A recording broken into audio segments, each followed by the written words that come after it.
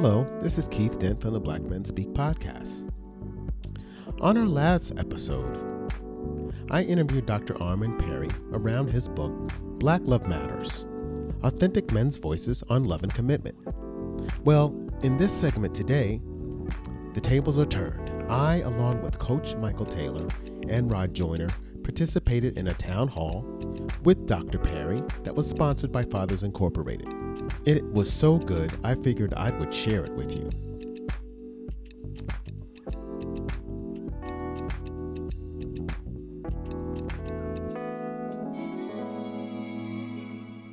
All right, welcome everyone. How are you all today? Fantastic. Doing great, thank you. Oh, I'm wonderful. Awesome. So we have the distinct pleasure of being joined by three men who have unique perspectives on these issues related to Black love and relationships. Specifically, we're joined by Keith Dent, Coach Michael Taylor, as well as Rod Joyner. Keith Dent is an author. He's a podcast host. He's also a relationship coach. Coach Michael Taylor also is an author. He's a motivational speaker, as well as a podcast host. And then we have Rod Joyner, who also has his own podcast. And so we're going to get right into the topic for the day. But that before we leave, I want to make sure that you have an opportunity to plug all of the work that you all are doing and talk to folks about how it is they can get a hold of you. But while I have you, again, we want to jump right into this. Given you all's experience, talk to me about what you see as the biggest challenges facing Black love and marriages. Well, I'll jump right in. Go for it. I think the greatest challenge, especially from a Black male perspective, is we have what I'll call an antiquated paradigm of masculinity. For men, we have been conditioned that as men, we aren't supposed to feel, we aren't supposed to be connected to our emotions. And if we aren't willing to be emotional, we can't be relational. And so I think the real challenge is, especially as Black men, we have to be willing to challenge ourselves, challenge the perception that the media has put out about us not being emotional, and just be willing to connect with our authentic selves, who we really are inside. And so I think that's the challenge, challenging men to not be afraid to be emotional. Not be afraid to be emotional. Okay. Yeah, I'd like to kind of double down on that. I think with that, because we aren't attacking that paradigm, then we're not communicating with our partners. I see a lot of times where, especially when I'm working with couples, the wives or the ladies in the life will come and they'll be very adamant about what they feel the issues are, and it takes a while for the men to really talk about any of the issues that they're having. They'll easily be able to defend what their partners will say, but when it comes to their issues that they're having, they're a little reluctant to share. And I think it just goes back to the fact that they're not comfortable being vulnerable and telling their partners what their issues are. That's big. I guess I'll have triple down on that, because what both of those brothers just said is, when society has treated us as, well, you can't be emotional and vulnerable because we tend upon looking on as weak, especially as Black men. So I think when it comes through is that, our counterparts, they ask for it, but when you do it, it becomes another situation. And I think as the coach said first, I think TV has translated out of this as well. What you see on TV, I guess that becomes what they say relationship goals. And that is not all true. That's interesting. So if I can, just a quick follow-up. So you talked about the idea of men doing a better job of being open and being vulnerable, but something that you talked about, Keith, was this idea that in your experience, men are more willing to be defensive, in the face of like an accusation, it sounds like you were saying, but not so much willing and open to sort of articulate their own issues. Tell me a little bit more about that. Well, I think, in the basis of my book, and I'll talk about that later, but I use sports metaphors a lot as a way to explain. And so I don't know if all of you played sports, but think about it. When, let's say, a play breaks down or something happens and maybe it's your fault, like the guy that got burned by the Green Bay Packers a couple weeks ago with Tampa Bay.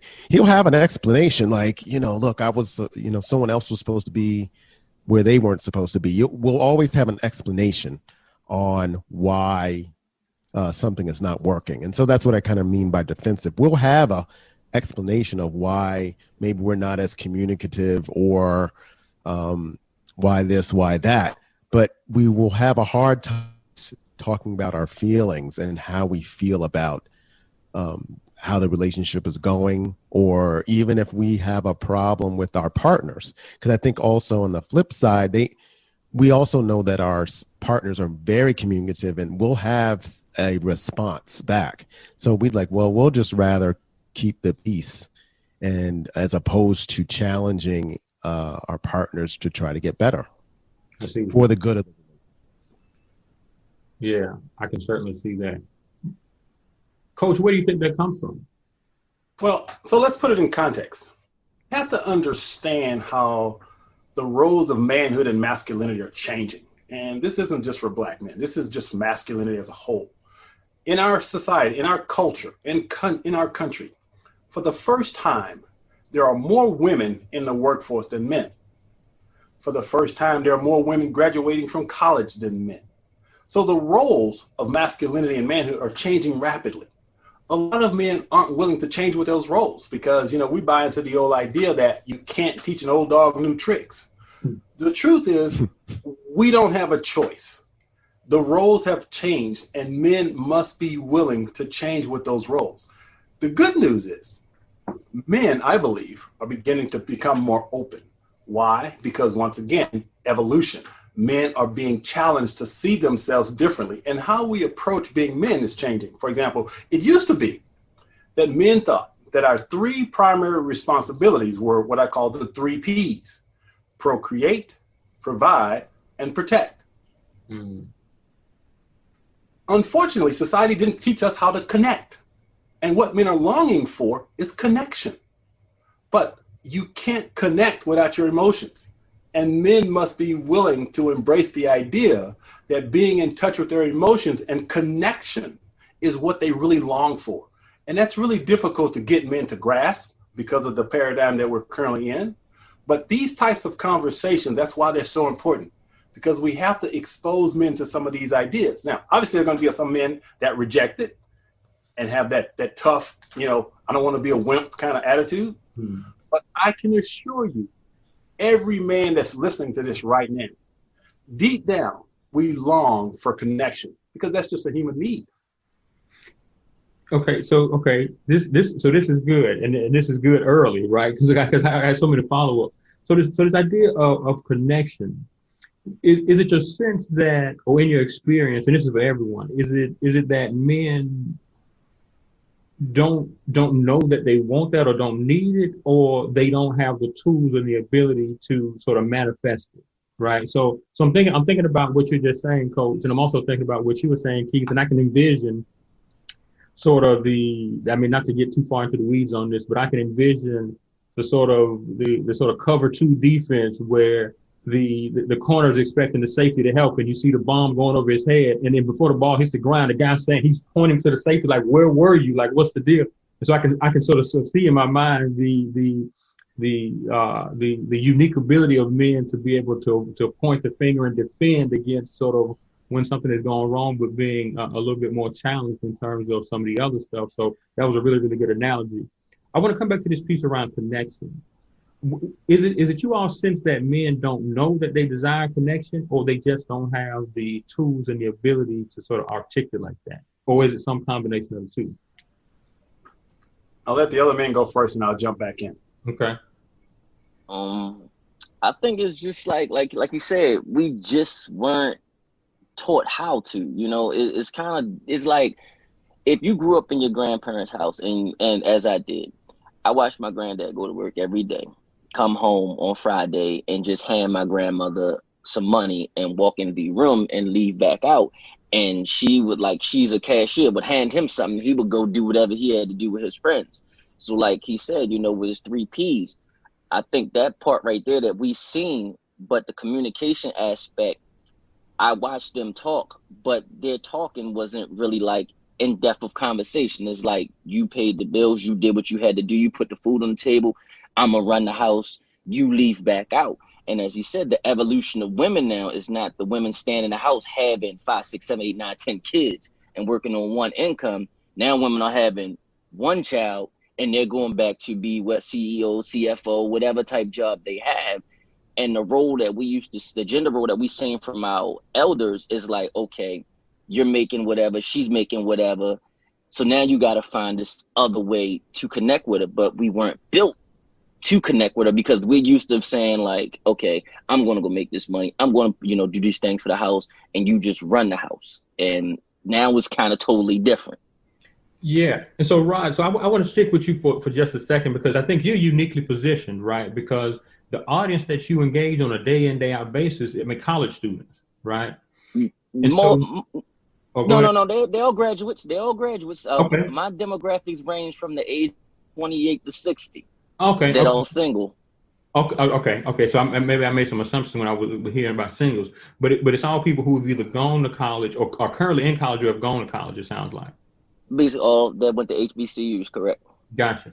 And so you were talking about what sort of struck me as growing up being socialized by people who were, for lack of a better term, old school, right? And I can hear you sort of talking about your granddad, and I can almost see in his mind checking off the P for provider box, right? When he came home and gave your grandmother the check. And so then she gave him his cut, his little allowance, and he went and did whatever his thing was, or whatever case may be. He made sure home was taken care of. But in his mind, home being taken care of meant that when I gave her that money, that was home being taken care of, right? Yes. So what I want to go to you on is in the conversation that you're having with the people who engage you on the Singles Network. Are you seeing any sort of shift, particularly with the younger crew? Is it your sense that the guys are any more open to some of this stuff around wanting a connection or articulating that they have a need for connection than in days gone by? Are you seeing any shift there, or is it pretty much the same as it always has been in terms of the days gone by with your granddad and that generation? It's equal, because you see the shift.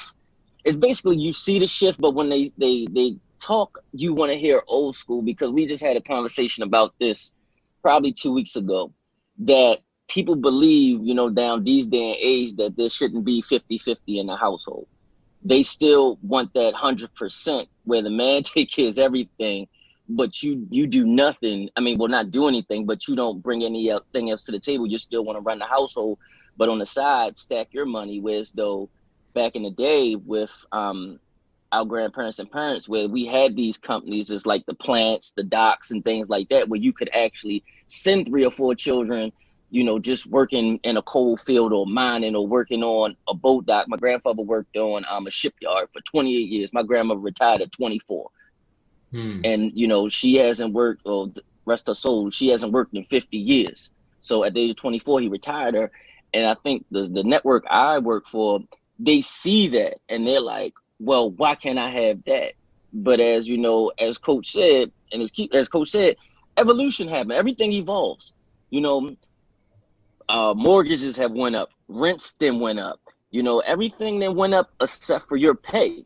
So now I need you to at least come in and say, okay, Miss So-and-so, I'm going to knock out this mortgage. I want to knock out this rent. I need you to deal with our electrical bills. I need you to deal with our little amenities, the small amenities.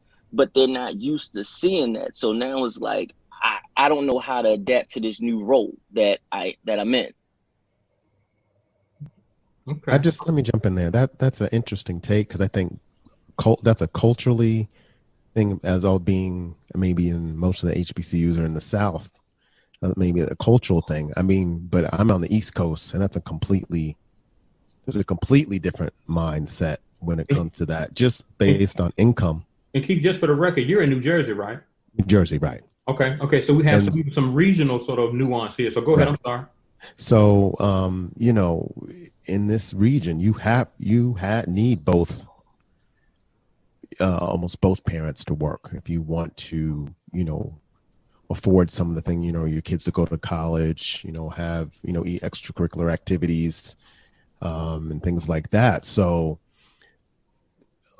partners are looking for equal footing in regards to the relationship. And so things go awry when, let's say one partner is making more, especially the wife now, or the woman is making more than the husband.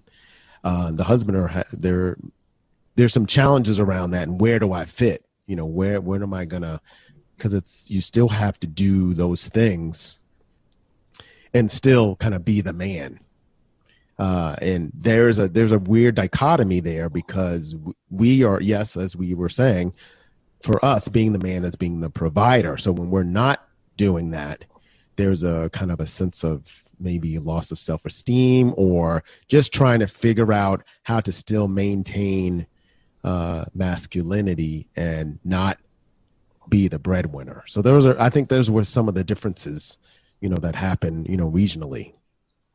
That's good. Well, I'm not too far from you neither, Keith. I'm in Baltimore. Oh, okay. Yeah. So okay. So let me ask you this, just to follow up on that real quick. What's your sense, Keith, about, and again, not only you, Keith, but for the entire panel, what's your sense about whether or not men are open and receptive to the idea that even in a situation or circumstance where they may not be checking out that provider box the way that in their mind they would ideally like to, do you see it as viable for them to play the role of the man, whatever that means, by filling in with more of that connection? Or is it that they don't see that as being sort of viable enough or warrants them sort of still being a man by supplementing whatever it is they aren't able to do from a financial standpoint with building a closer, tighter connection? Or is that sort of an apples and oranges conversation in the hearts and minds of men, at least in your experience? Well, I think it's, and how do I approach couples? I think of it as the team environment. Okay. And so in a team, everyone has a role to play. Not everybody can be LeBron. Right. You need a Chris Bosh, in your arsenal in order to make it work. And so I think and it's more about breaking down that mindset. And as far as, being comfortable that, okay, what is your role, also based on your personality too. That's also a big thing that we hadn't touched upon. You may not be that guy that is, pounding the pavement, all up in people's faces all the time. You may be a man that likes to talk and conversate. So use your strengths for the benefit of the family. If you try to be something that you're not, it's not necessarily going to work well, not just for your family, but also for you personally. So that's important, and to break down, what kind of man are you? And it's okay to be different. So again, if we come back to the changing roles, as men, most of us, our identities are wrapped into being providers. And so for a lot of men, it's almost emasculating for to make more money than we do, because we think that's our role. That's the way it's been since the beginning of time. But as you look at, once again, the evolution, more and more men are becoming stay-at-home dads. And they're actually very comfortable in those roles. But again, there's a lot of men that in no way would be willing to do that, because they would feel emasculated, not knowing that men can actually be as nurturing as women. Mm-hmm. Our society has conditioned us to believe that women were always the nurturers. Men were the disciplinarians. But men have the capacity to be just as nurturing as women. Unfortunately, too many men struggle with their sense of identity because that's seen as being weak. So what we have to be willing to do as men is to shift, to recognize it doesn't make us less of a man if we make less money than our women. But we also have to be willing to contribute and make up for where the woman was doing all the houseworks. Men should be able to be comfortable saying, hey, baby, we're a partner, we're a team. I don't mind washing dishes. I don't mind washing clothes. I fold clothes. I have no problem with that. I don't feel emasculated by that. My wife makes twice as much money as I do. Does it bother me? No, because we're a team. We work together. We have finances together. We work as a team. And so there's no ego driven in me that says as a man, I'm supposed to do certain things. And that's a big shift for a lot of men. It's a very big shift. And speaking of shift, let me shift gears and ask another question. What do you all see as the biggest strengths in the Black marriage and romantic relationship that you all come into contact with in your various lines of work? Well, I'm a firm believer in emotional connection.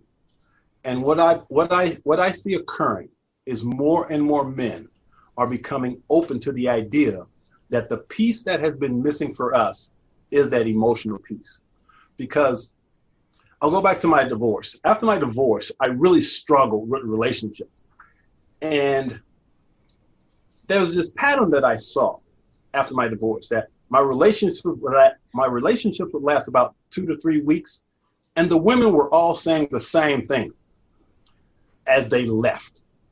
I care too much about you to stay in this relationship because you're emotionally unavailable.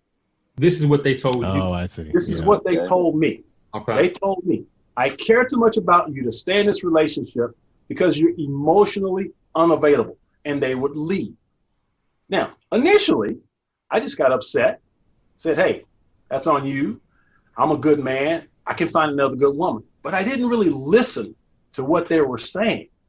But I had a friend, bless her heart, who said something that shifted my entire perception. And this is what she said. She said, Michael, because I was having a pity party with her. I was telling her, you women say you want a good man and yet you leave, all women leave. And so I had this story going on in my head. But my friend looked at me and she said, Michael, if one person calls you a jackass, you probably shouldn't worry about it. But if 2 or more do, you might want to get a saddle. She said, have you not noticed that you're the only common denominator in all of your relationships? So maybe it's not the women in your life. Maybe it's you. And when she said that, there was a part of me that really heard what she was saying. And in listening and allowing myself to receive that beautiful lesson, I realized that I was the problem. And I realized I needed to do some emotional work to move past that if I wanted to create a great relationship. And so I went on this amazing journey of transformation where I started off with therapy, getting in touch with some childhood trauma stuff that I didn't know was affecting my relationships, healed a lot of childhood scars. And then I was able to heal and then create the relationship of my dreams. I've been blissfully married for the past 19 years. And so I think as men, we have to be willing to take that journey, which is to connect emotionally. And it sounds like you're saying from a strength perspective, it sounds like you're encouraged by the fact that it sounds like you're seeing more and more men being open and willing to do that. Did I hear you say that? Absolutely. And that's what my work is all about. Helping them do that, it sounds like. Yes. And I would, jump in on that. And I think it took some courage to do that. A lot of times our men will go the other direction. And so if they get broken, they hear 1, 2, or 3 women that are, would leave them, and it would cause them just like, well, okay, I can't trust women because one, I was vulnerable with them, but then they still left anyway. And so therefore I'm not going to get hurt. And so, and we're doing not only women disservice, but ourselves, because like I said, we are, as Michael had said, we are emotional creatures, and social connection or relationship connection is the key to our relationships lasting and being strong, and not only for you and your partner, but also the community as well. And I think like the biggest thing that you just said, Keith, was about, someone getting hurt. I think we look at it as like, I'm going to hurt you before you hurt me, to cover up any pain or whatever inside of us. And I think that's just how it goes sometimes. Yeah. Any other thoughts on the strengths that you all see in relationships that you all come into contact with, or? Well, again, my work encourages me a lot because men are now becoming more and more open. When I started doing this back in 1995, I was attacked, criticized, vilified. I was accused of trying to be white because I was talking about emotions and healing and so forth. And And now, some 25 years later, I mean, brothers are really saying, man, I want to learn more about this. I really want to learn how to connect. And so that part of me is so optimistic because I believe in human evolution. I believe human beings are still evolving. And I believe as men, we're evolving. I think the roles of masculinity are evolving. And it's just a matter of us being willing to keep up with those changing roles. Okay. So this is good. I actually have another question that you just sort of made me think about which has to do with the specific piece around race here. You talked about when you were talking and working with people around emotions and relationships, you got accused of being white, as if to suggest that working on yourself and working on your relationship, working on your mental health or whatever the case may be, or some combination of those things, that was specific and peculiar to white folk. What is that about? And is that something that both you, Keith, and Rod, that you all see in you all's work? What was it about people in their sort of version of being Black would suggest to them that doing those types of things were the antithesis of being Black? The antithesis I used to see, growing up is like, oh, you need therapy. Nah, man, that's for white folks. Like, we don't do things like that. Us as African Americans, we normally just what it was said was we should just talk it out. But if me and you keep talking it and there's nothing changing, sometimes we need an arbitrator hit somewhere to tell me, I believe you're right. I mean, I believe you're wrong. You believe I'm wrong. Somebody got to step in and tell us, look, you're wrong, you're right, you're right. And how do we get this done? I just think how we always looked at it was like, as African American people, these are our problems. We're not putting it on nobody else. We got to deal with this situation in ourselves, and how we fix it, we got to fix it through each other instead of going out and having a third party stepping in with us. Yeah, this whole idea that what goes on in this house stays in this house, right? But yes, that I did. And we don't air our dirty laundry, but meanwhile, the laundry is still dirty, though, right? Like the laundry never gets clean. Right. Yeah. And I think couples, since I deal with couples a lot, they'll get to the point where they'd just rather go ahead and divorce. It's almost as if they don't think things will get better. And that mindset, or they've just dealt with it long enough where they kept asking, and then things didn't change, or it got to the point where it was too late.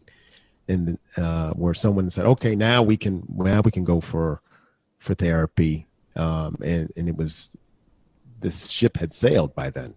And so we just have to listen more and listen more sooner. And if we need to talk to someone, and I think one of the things which is different now is that with platforms that, like social media, now they have more access to people that look like us that might be able to provide the support and also culturally know what the couples or even, singles might be going through. And that's a lot. It's a big thing. But let me ask you this though, Keith. So when does it, like, if you deal with couples and I deal with singles, but I know some of the singles I spoke to, they say, I'm recollecting, or this situation happened before, and I'm not letting this go no further because the same situation that happened, I'd already seen this occurrence, basically saying, I've seen this movie before. So have you ever dealt with, like, couples that say that same thing? Like, I've been through this before, and I'm not trying to go through this again. Well, yeah, I think you do get that from time to time where they have dealt with it, but you got to hear both sides. So it's either let's just say it's been a constant thing. Someone's got to really open up and figure out what the issues are. I mean, and as a coach, one of the things which is kind of different from therapy is that we have put no real skin in the game. If you do end up not working out, then that's, that's the choice on you. I'm not trying to bridge you either way.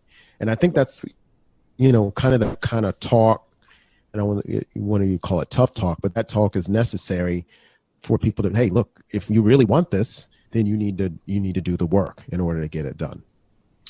But let's look at it culturally though. Collectively as Black folks, whenever we had issues, we generally, where do we go? We went to church. We were told to pray about it, right? So we weren't told or taught to actually deal with and address emotional issues. Now, I'm 60 years old, and I can't remember a single time in my household that any grown-up ever asked me how I was feeling or why I was feeling the way I was feeling. Mm. I never had any adult simply share with me the importance of being able to express how I felt. Now, from 6 to 13, I experienced every type of trauma a child could imagine, you could imagine with a child, from abandonment, sexual abuse, rape, you name it. I experienced it as a child. And yet I never had anyone to talk to deal with the trauma that occurred because of those things. So it wasn't until after my divorce and I go to therapy that I start learning about the impact of trauma. And as a group, collectively, we as Black people, I believe, really need to have these conversations. We need to talk about the impact of trauma, the impact of abuse, because that's what's killing us. If we aren't willing to address the emotional aspects of who we are as human beings, we will never change. And all relationships, I believe, are based on those early childhood experiences that shape who we are. Yeah, I agree totally. And that's one of the beauties why we're doing this podcast or right now, because yes, absolutely, this is a platform gives an opportunity for at least, men or couples to be introspective. Like, wow, there's some people out there we could reach out to and share our trauma, because we're saying that it's okay to talk about your trauma. Yeah. And we just need more people to be out there out front to say that it is okay. And a lot of times though, see, we talk about racial trauma, racism and discrimination and all that, which is real. But at the same time, it is the emotional trauma within the context of our families that really shape who we are. And we got to be willing to talk about that. Got to be willing to talk about that. Got to be willing to talk about that. And then the other part of it is with not only because be willing to talk about it, but when we engage people in discussion or conversation around these things, when people that we know, love, and trust, when they put us on notice about some of the things that they see in us, it's important for us to not be defensive, right? Be willing to listen. And and I think, did I have this right? At the point in time when 2 or 3 people tell you you're a jackass, your next step is, you got to get the saddle, right? Yeah, get a saddle. Yeah. You got to go get the saddle. Okay, yeah. So okay, I'm on it. You said a whole word there with the saddle analogy there. So we have about 10 minutes left, and what I want you all to do now is leave our listeners with some practical tips and some strategies and some advice. Like, what is it that people who are out there listening, what are some tangible things that they can do to put into their sort of relationship repertoires to improve their situations, or at least become a little bit more introspective to begin that process that we've talked so much about? Well, one of my favorite sayings is, if you don't go within, you will always go without. Which means we have to be willing to become self-introspective. And self-introspection simply means we're willing to unpack some of the baggage that we're carrying around. We all have trauma. We all have stuff that we need to be willing to address. Now, from a male perspective, I believe the 3 most difficult words for any man to say is, I need help. So we must be willing to remove the stigma that it's okay to say, I need help. Because as soon as we surrender to that and recognize that we can change, then our relationships change, our life will change. So the first thing I would recommend is, if you're dealing with some stuff, and we all deal with stuff, don't be afraid to say, I need help, and reach out for support, because there are lots of support systems out there. That's what's up. What are you thinking, Rod? I think the better communicate and stop ignoring the red flags. When you see the first red flag, please approach it, speak on it, talk about it, because what normally happens, and the line of work that I do dealing with my real job, is that I see these young mothers coming here and, you know, and they say, well, at one point in time I did, you know, love them. I'm like, well, you saw the red flags from the beginning. So you should address these red flags before it comes down to something that neither one of you want to come into. Whether, I mean, well, I know childbirth is a beautiful thing in life, whether it's childbirth, abuse, mental, physically, death, jail, you need to address the red flags from the beginning to let yourself know, am I willing to deal with this? Is this person willing to change? Or do I need to just run, just leave to figure it out? I think too many people see the glitz and glams of certain things. For prime example, we talked about last week on Amsterdam Talk was that one of the ladies said, well, he had money. I said, well, if he had money, that doesn't, you know, equal anything else. Your happiness is more than any, you know, monetary figure that anybody can bring up. So, and that's why I was saying earlier, we relate to TV and they see these things on TV like, oh, he can do this, he can cheat on me, he can disturb me mentally, but he has astronomical figures. He can take me to this place, he can do this for me, he can buy me this car, he can do this. And I'm like, no, at the end of the day, once all that goes away, because money doesn't last forever, once all of it goes away, now, as you said, Michael said, you are within yourself now, you're beat up inside because your cure was a couple dead presidents that took the pain away for that moment.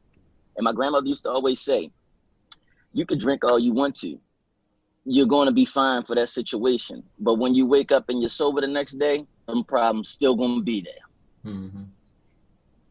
Yeah, that's absolutely. Real. That's real. Keith, what's on your mind?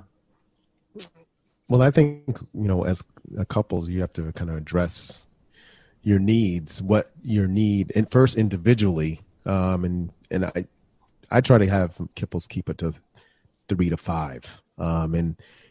And where couples will talk, per one person talks, the other listens. They have to prioritize what the needs are that they're going to work on, whether it be communication or openness or trust, and then work towards improving it.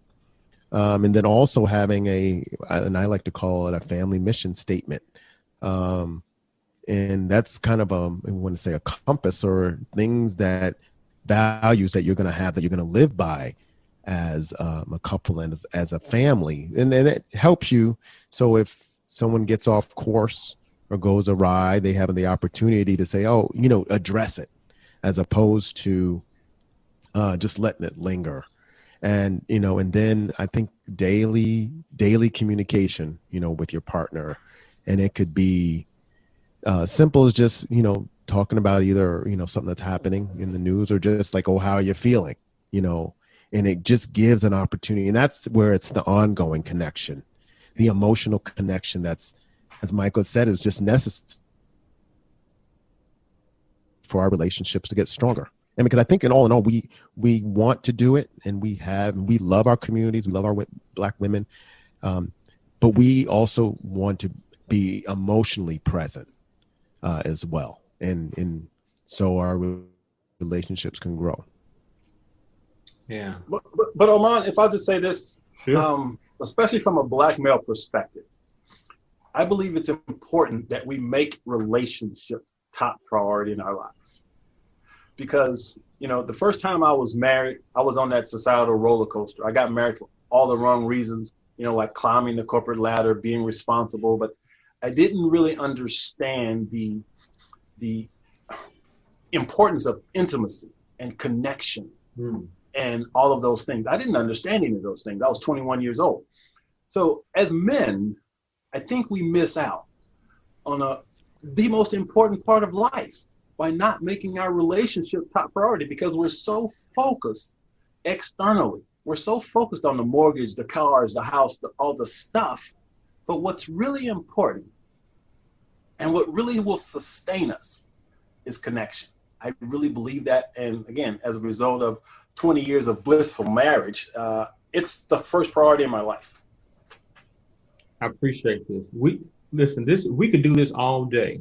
But unfortunately, we only have 45 minutes, and we've used 43 of them. So I appreciate you all taking the time to sit down with me to share. This has been and education, as an educator, this has been a full semester's worth of work, right?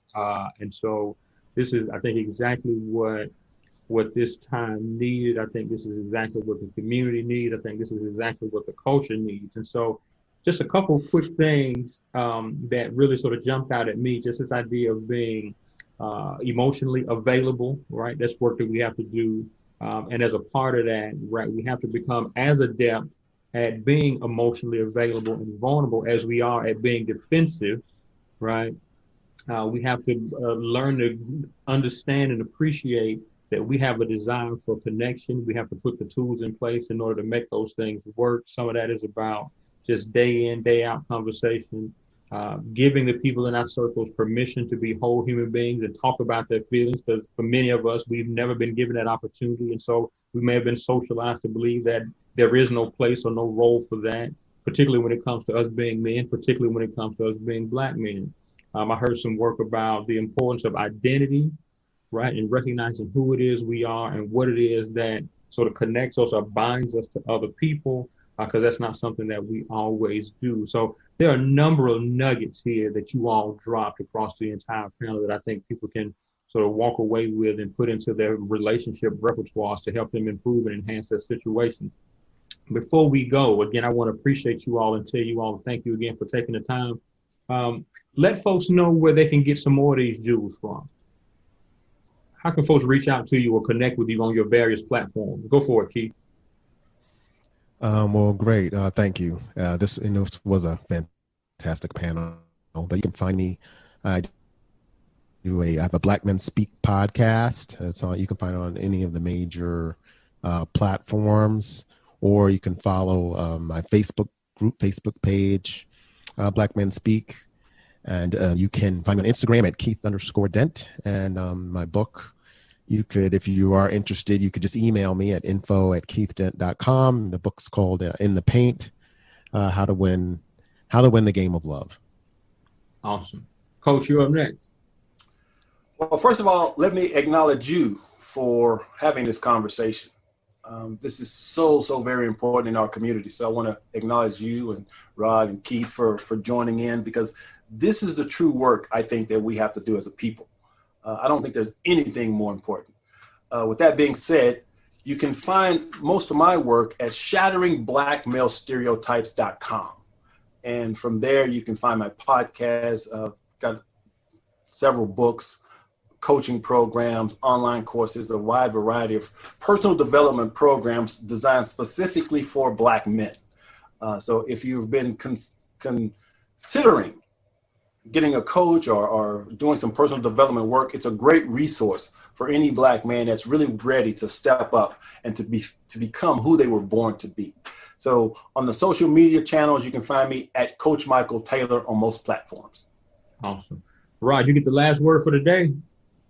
You can find us at HBCU Singles on YouTube, so you can check any of the content out, same as on the podcast, on any genre. You can also come to the Facebook group, HBCU Singles Lounge. Also, we just started a HBCU's Couples Lounge to spin off. We found out some people were getting in relationships, so we put them into basically break them up. And also, you can email us at info@HBCU Singles Lounge.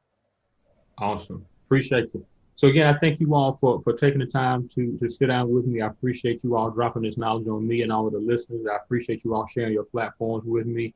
I saw it only right to do the same. This has been worth its weight in gold, and I think that all the people out there listening are going to gain a lot from it. So again, my sincerest appreciation and thanks. Hope you all have a good rest of the day, and we'll catch up to you all soon, okay?